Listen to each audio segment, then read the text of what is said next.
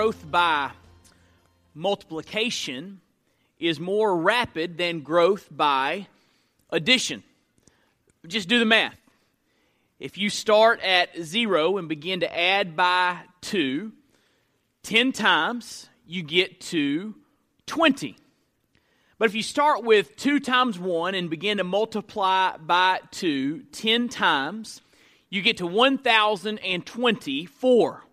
It's just simple math. The growth by multiplication is more rapid than growth by addition. So as we think about the kingdom of God, as we think about our church, as we think about reaching people with the good news of Jesus Christ, should we strive for growth by addition or multiplication? I submit to you that we should have a passion and a desire to see as many people saved as possible. And so we want to follow the example of the first century church. And we want God to use us to see His kingdom expand through multiplication. Now, keeping that in mind, I want you to look with me in Acts chapter 9. I want to show you what this looks like. Acts chapter 9, verse 31, as we continue our study through the book of Acts, line by line, verse by verse. We've made it to Acts chapter 9, verse 31. I'd like to ask you this morning, if you are physically able to please stand with me in honor of the reading of God's Word. Just kind of a quick heads up, if you were not here last week for whatever reason, mission trip or camp or family vacation or whatever was going on last week, I want to encourage you to go to the website or go to our podcast and listen to the sermon I preached last week, which dealt with our response to the Supreme Court decision to make same-sex marriage a constitutional right. And in that sermon, I want you to listen because I try to show the biblical balance for Christians on this issue. The biblical balance is that we stand by our convictions, that we stand on the Word of God. We don't back down at all. We continue to preach and teach the Word of God and stand for its truth while maintaining a compassion for the hurting. And we want to share the gospel and the hope that comes only through Jesus Christ. And so we're going to stand by our convictions and keep doing what we're doing, but we're also going to love people. And I try to maintain that balance in the sermon so we can understand how we're going to move forward as a family of faith. So if you didn't listen to that sermon, then please go listen to it so you just can be brought up to speed with where we are as a family of faith in relation to that issue. But this morning we'll be in Acts chapter 9. Acts chapter 9, verse 31. The Bible says, "So the church throughout all Judea and Galilee and Samaria had peace and was being built up. And walking in the fear of the Lord and in the comfort of the Holy Spirit, it multiplied." Let's pray together this morning.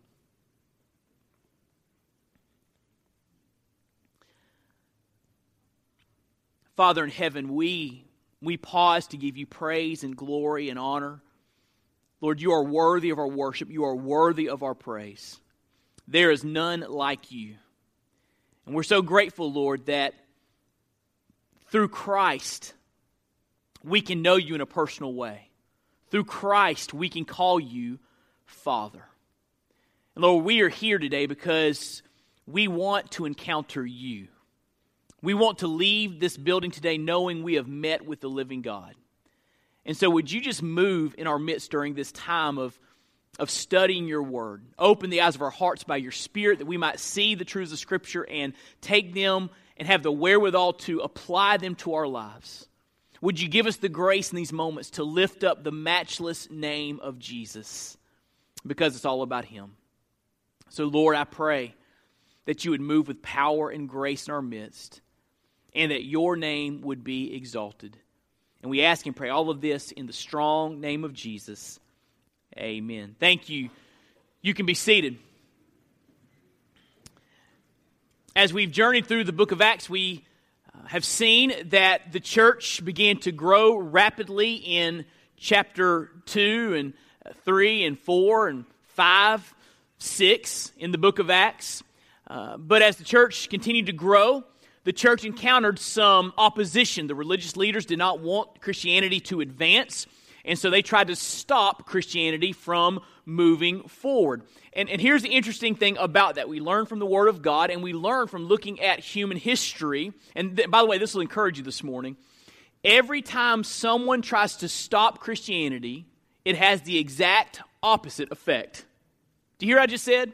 Every time someone tries to stop Christianity, it has the exact opposite effect, which is encouraging to me because in our culture today, we see those who are trying to take away our religious liberty. They want to silence Christians. That's where we are headed in our nation. But every time someone tries to stop Christianity, it has the exact opposite effect. We see it in the book of Acts.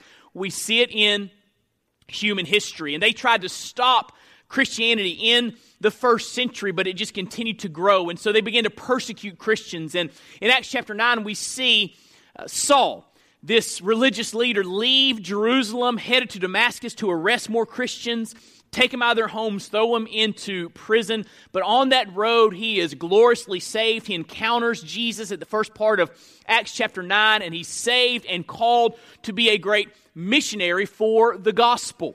And that story is unfolding in Acts chapter 9. And at the end of Acts chapter 9, the scene shifts from Saul back to Peter, an early leader in the New Testament church. And here at the end of Acts chapter 9 and in Acts chapter 10 and 11, we're going to see a story that revolves around Peter. He becomes the central character in these chapters. And then in Acts chapter 11, Saul will be reintroduced into the story. And so we've made it through Saul's conversion, and we want to see what happens at the end of Acts chapter 9. And again, Peter is heavily involved in this passage. And what we see unfold at the end of Acts chapter 9 is kingdom multiplication. We see people getting saved in a rapid manner as God is moving with power. So what I want to do is I want to share with you 3 truths about kingdom multiplication. What does kingdom multiplication look like for you and for me, for Longview Point Baptist Church? 3 truths about kingdom multiplication. Number 1, multiplication is prophetic. Multiplication is prophetic. Look what it says there in verse 31. The church throughout all Judea and Galilee and Samaria had peace and was being built up. Now it's interesting, those places he names, Judea, Galilee, Samaria. That should have made you think about a Bible verse found earlier in the book of Acts. The locations where the church was thriving in this verse, Acts 9:31, parallel the prophetic statement of Jesus in Acts chapter 1, verse 8.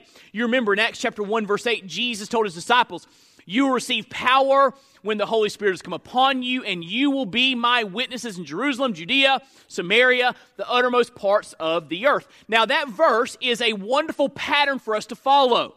We want to follow that Acts 1:8 pattern. We want to reach our Jerusalem, our Hernando. We want the gospel to spread to our Judea and our Samaria and to the very ends of the earth. But Acts 1:8 is not only a pattern for ministry, it was a prophecy from Jesus.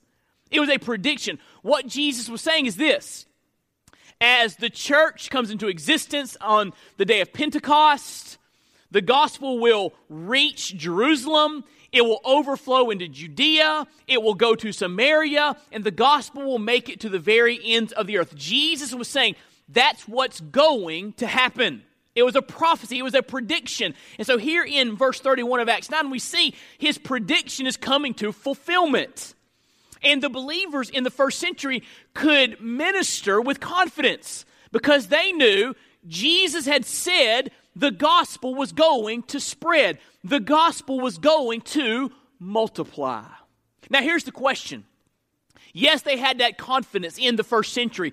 Can we have that kind of confidence today? Well, I want you to understand, and this is important, that you and I have promises of gospel advance that give us confidence in our task. Let me give you 2 promises in the Bible that should give us confidence moving forward. Here's promise number 1.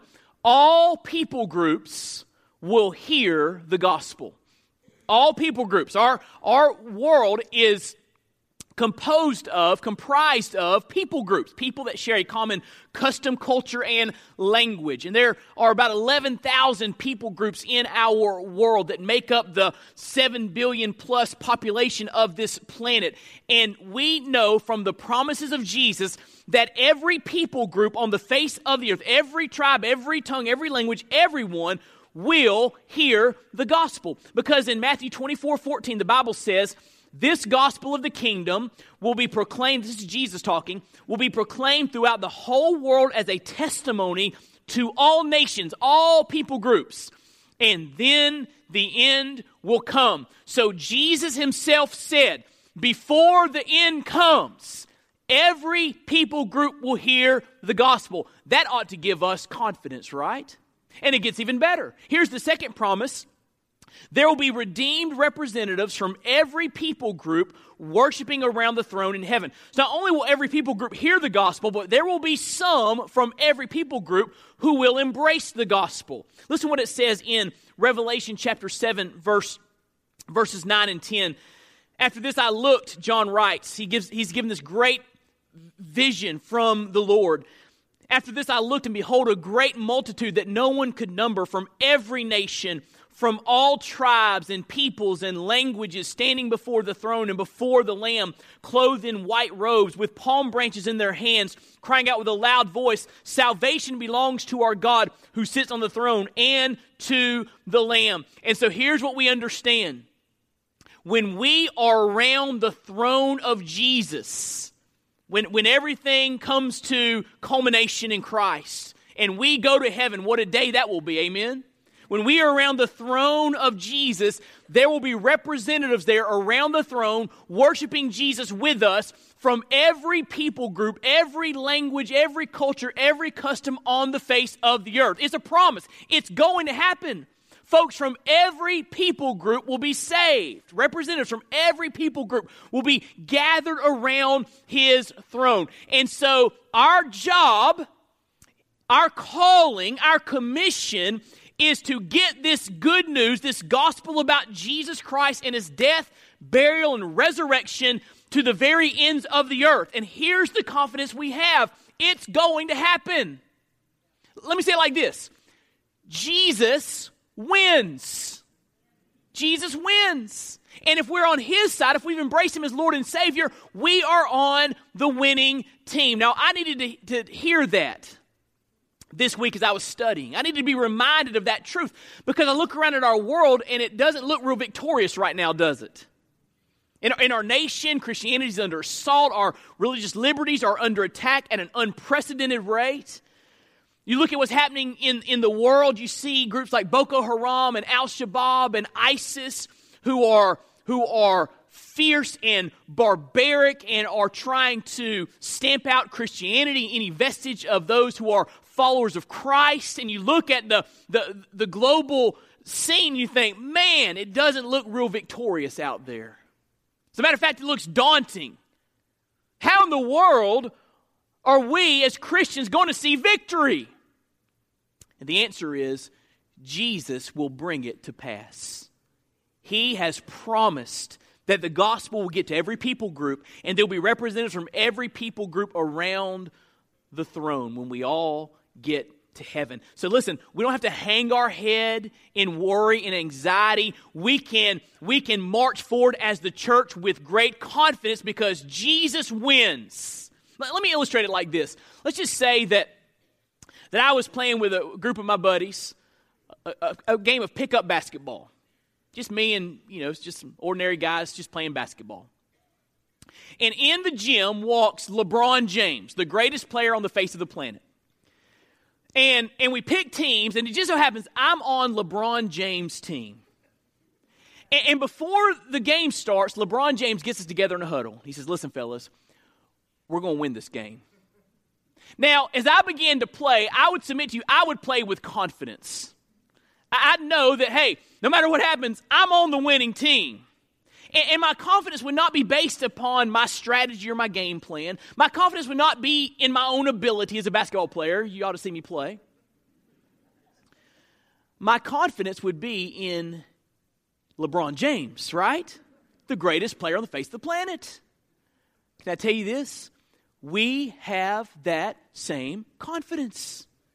Because we are with Jesus. And our confidence is not in our strategy, in our plans. Our confidence is not in our own ability. Our confidence is in the fact that Jesus Christ will bring His promises to perfect fulfillment. We are on the winning team. So number one, multiplication is prophetic. Number two, multiplication should be systematic. Multiplication should be systematic. Look what it says back in Acts chapter 9, verse 31. So the church throughout all Judea and Galilee and Samaria had peace and was being built up and walking in the fear of the Lord and in the comfort of the Holy Spirit. It multiplied. We see the church systematically growing by God's grace and by God's design. And I believe that every church should see systematic growth of the kingdom as we proclaim the gospel. Now, the church multiplies systematically, day in, day out, as God's people do two things. Number one, if we're going to multiply systematically, we've got to grow up. We've got to grow up. Look what it says there in verse 31. So the church throughout all Judea and Galilee and Samaria had peace and was being built up. So not only was the church growing in numbers, it was growing in depth. The church was maturing in Christ. God was doing something in the believers to make them more like Jesus. So the church was growing not just broader, it was growing deeper. They were growing up. The same words used over in Acts chapter 20. Turn there with me, Acts chapter 20, verse 32. This is when Paul is saying goodbye to the elders in Ephesus, getting ready to go to Jerusalem where he knew he would be arrested. And in Acts chapter 20, verse 32, here's what he says to these leaders of the Ephesian church. Paul says, "And now I commend you to God and to the word of His grace, which is able to build you up and to give you the inheritance among all those who are sanctified." And so Paul's saying, I'm leaving. But I trust that as you are in the Word of God and God is working in you, you will grow. You will be built up. You will become stronger in your faith. Same word used over in Acts chapter 9, verse 31. And so here's the deal. If we're going to reach the world, if we're going to multiply, if we're going to get the gospel to those that need to hear it, we've got to grow up. Because a church that is full of immature believers won't do anything significant for the kingdom. Because immature believers fuss and fight. And immature believers focus on themselves. But as we grow in Christ, guess what? We'll love each other. And as we grow in Christ, we'll think about those outside of our walls. And as we grow in Christ, we will desire to be obedient to the commands of Christ. And so a church that grows in Christ will be more effective at reaching people for Christ. Let me say it like this. Before we can concern ourselves with church growth, we've got to make sure that we are experiencing church health. Because an unhealthy church doesn't reach people, right? We need God to grow us, to build us up, to make us stronger in our faith. Now, back in verse 31, this word built up is a present passive participle. You say, wait, why are you doing English this morning? I don't need a grammar lesson. Well, the passive voice indicates that the church was being acted on by an outside force. So God's doing the growing. God's doing the strengthening. It's God working in them. And the present tense indicates that this was a continual reality in the church. Here's what it means. Listen, every day the church was growing stronger. It was an everyday reality. And if we're going to reach our community, if we're going to reach our world every day, we should surrender to God, avail ourselves to Him, and every day let Him build us up.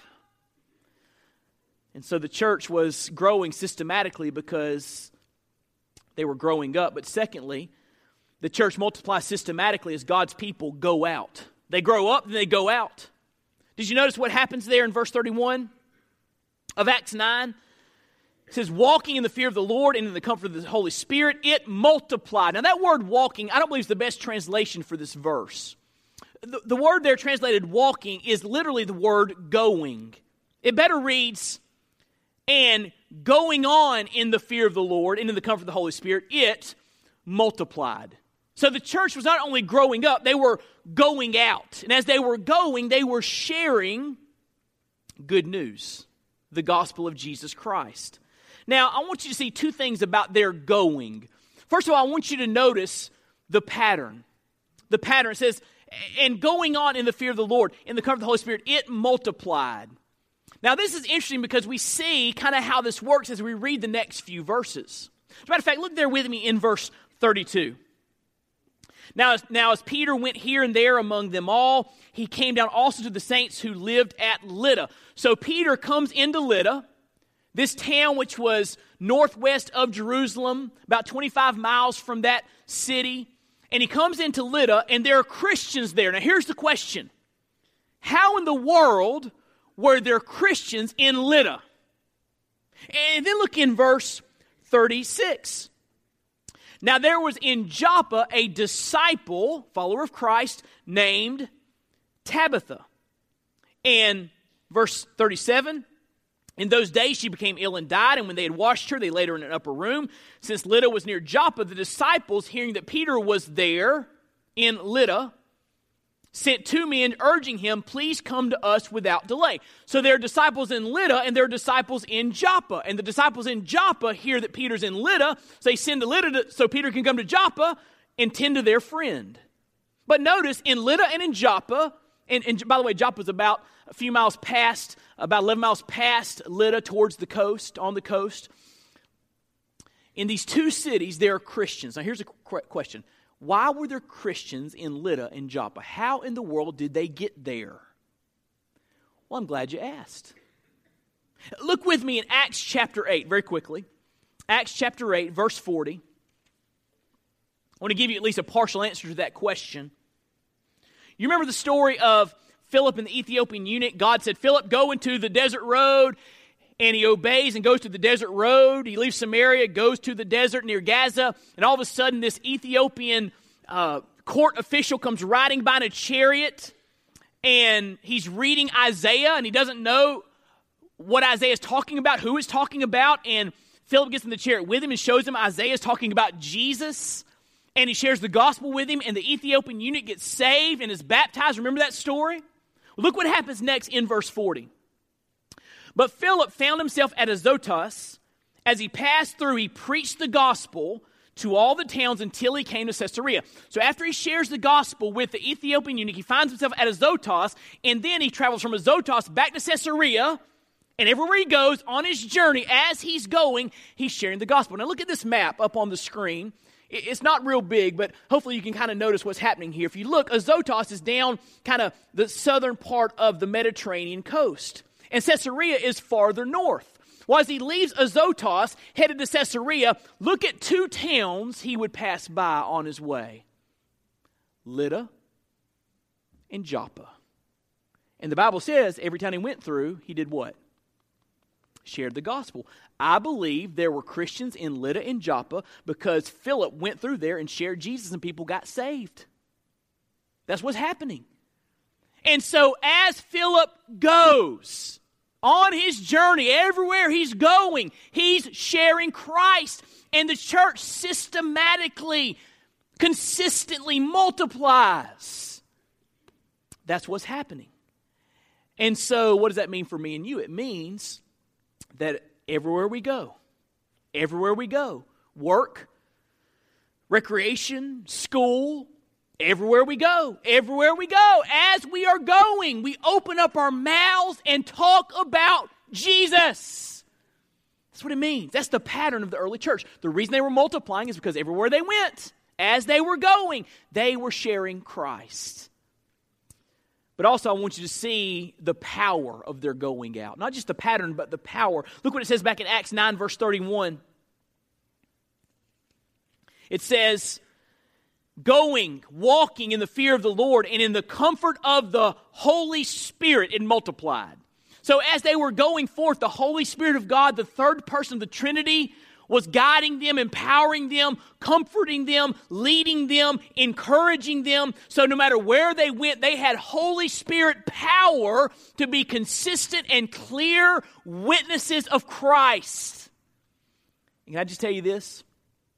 You will not be a consistent witness of the good news without the power of the Holy Spirit.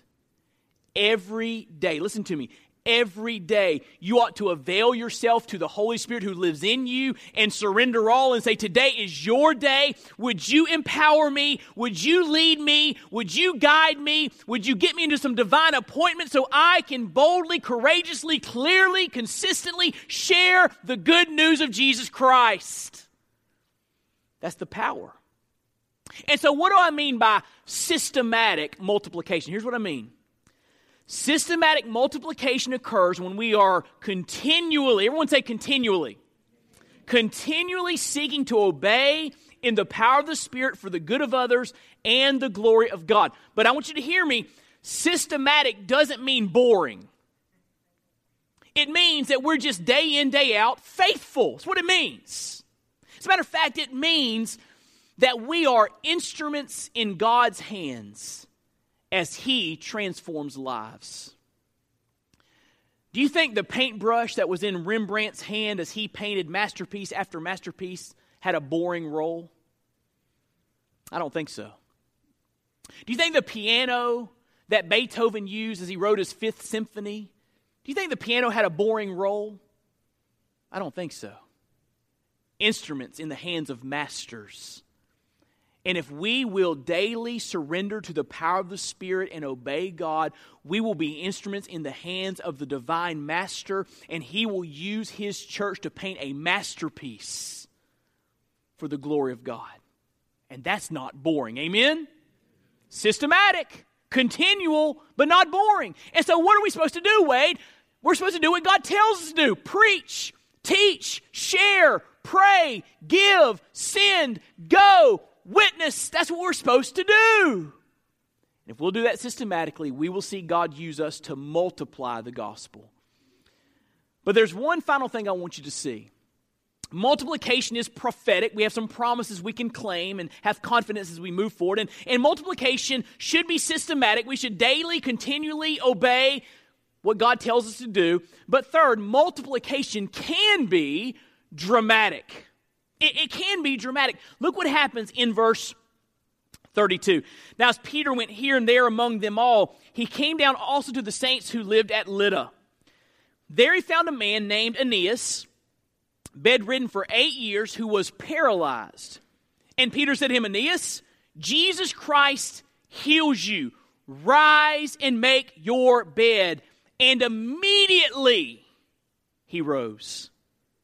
Now look in verse 36.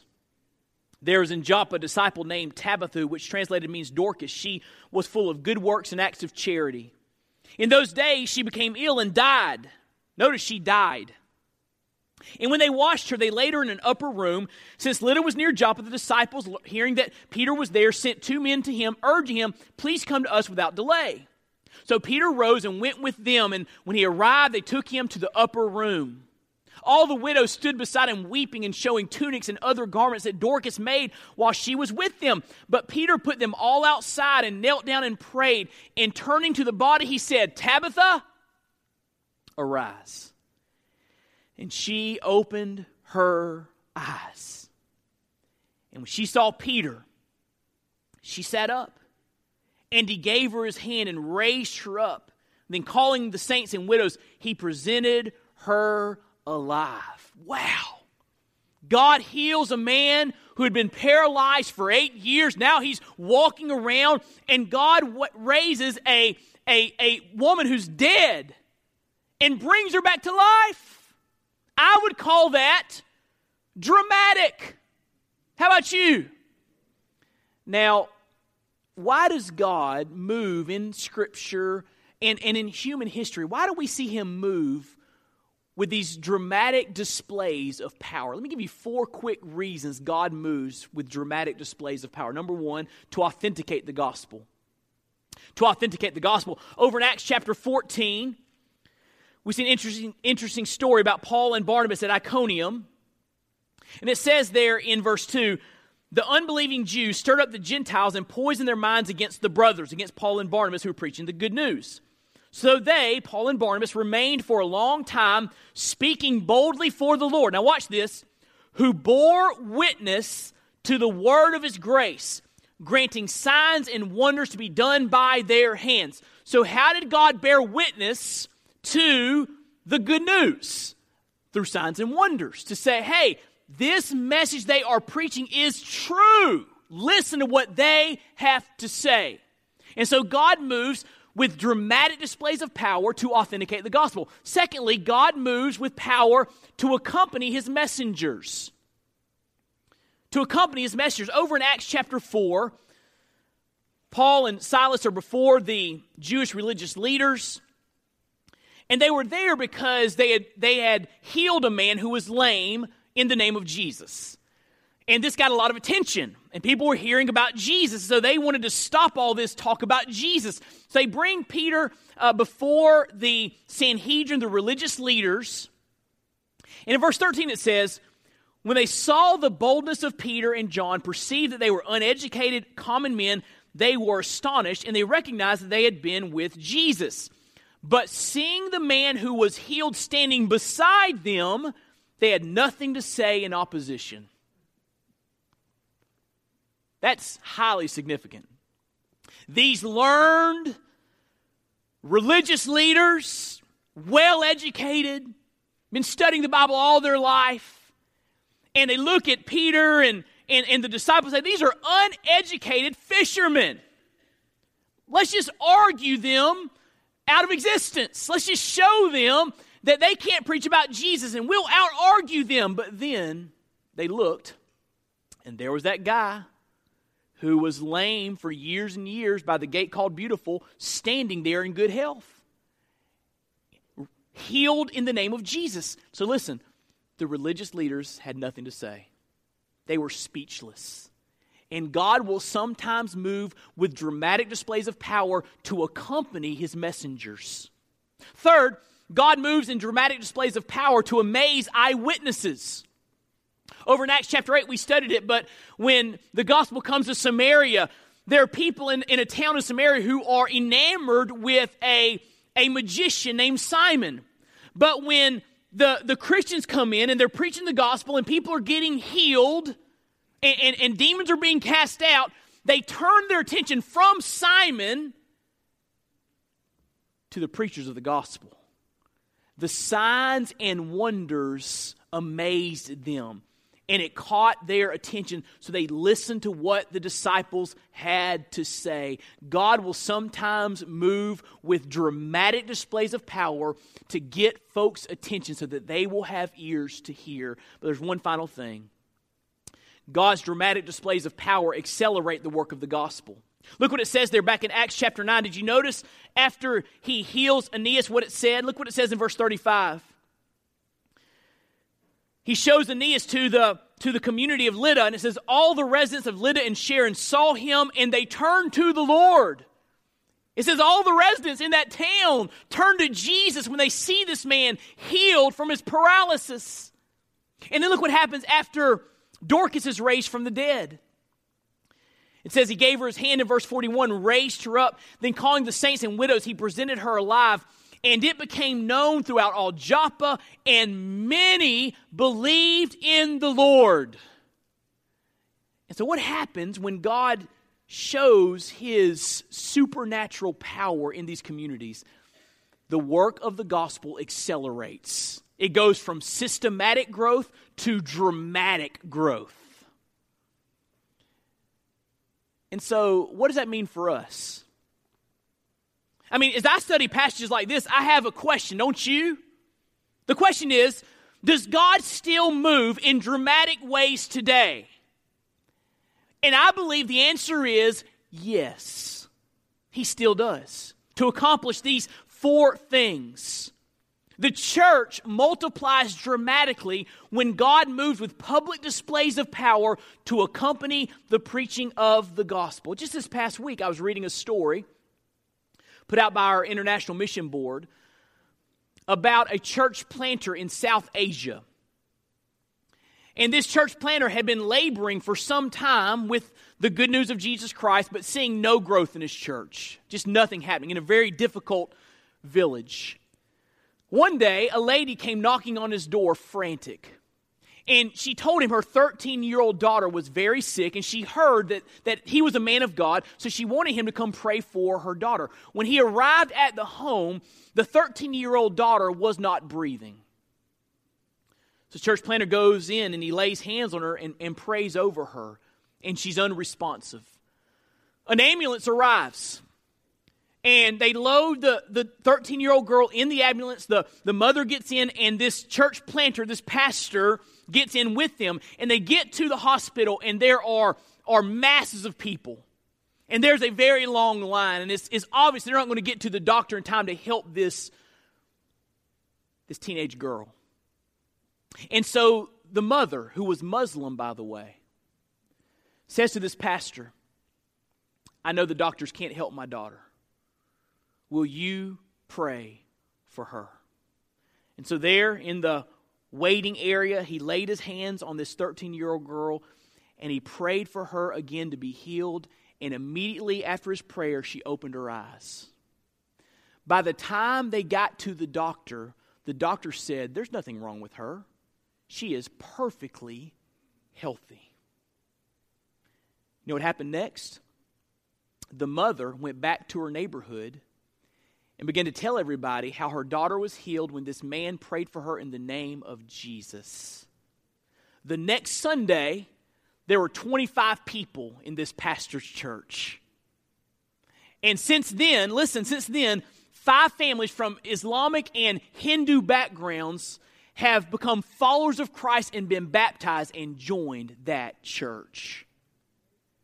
The gospel accelerated in that town. It accelerated in that neighborhood through a dramatic display of God's power. So what does that mean for us? I mean, what should we do? How should we think about that as a family of faith? Well, here's the point of the sermon. I think this sums up this passage and sums up how we need to move forward as a faith family. You ready? We are to be faithful and dependent in the systematic. Faithful and dependent. Every day, day in, day out, as we go, sharing the gospel. While crying out to God to do the dramatic. Yes, day in, day out faithfulness. Yes, we're an instrument in the hands of God. Systematic multiplication, systematic growth of the kingdom. But what if, while we were day in, day out serving God, what if we began to cry out and say, "God, would you move with supernatural power in our midst to accelerate the work of the gospel, to get people's attention, to accompany your messengers, to authenticate the good news? Would you move with power?" I believe that if we will do that, seek systematic and dramatic growth, we will see not just addition, we will see kingdom multiplication. And it's just simple math, right? Growth by multiplication is much more rapid than growth by addition.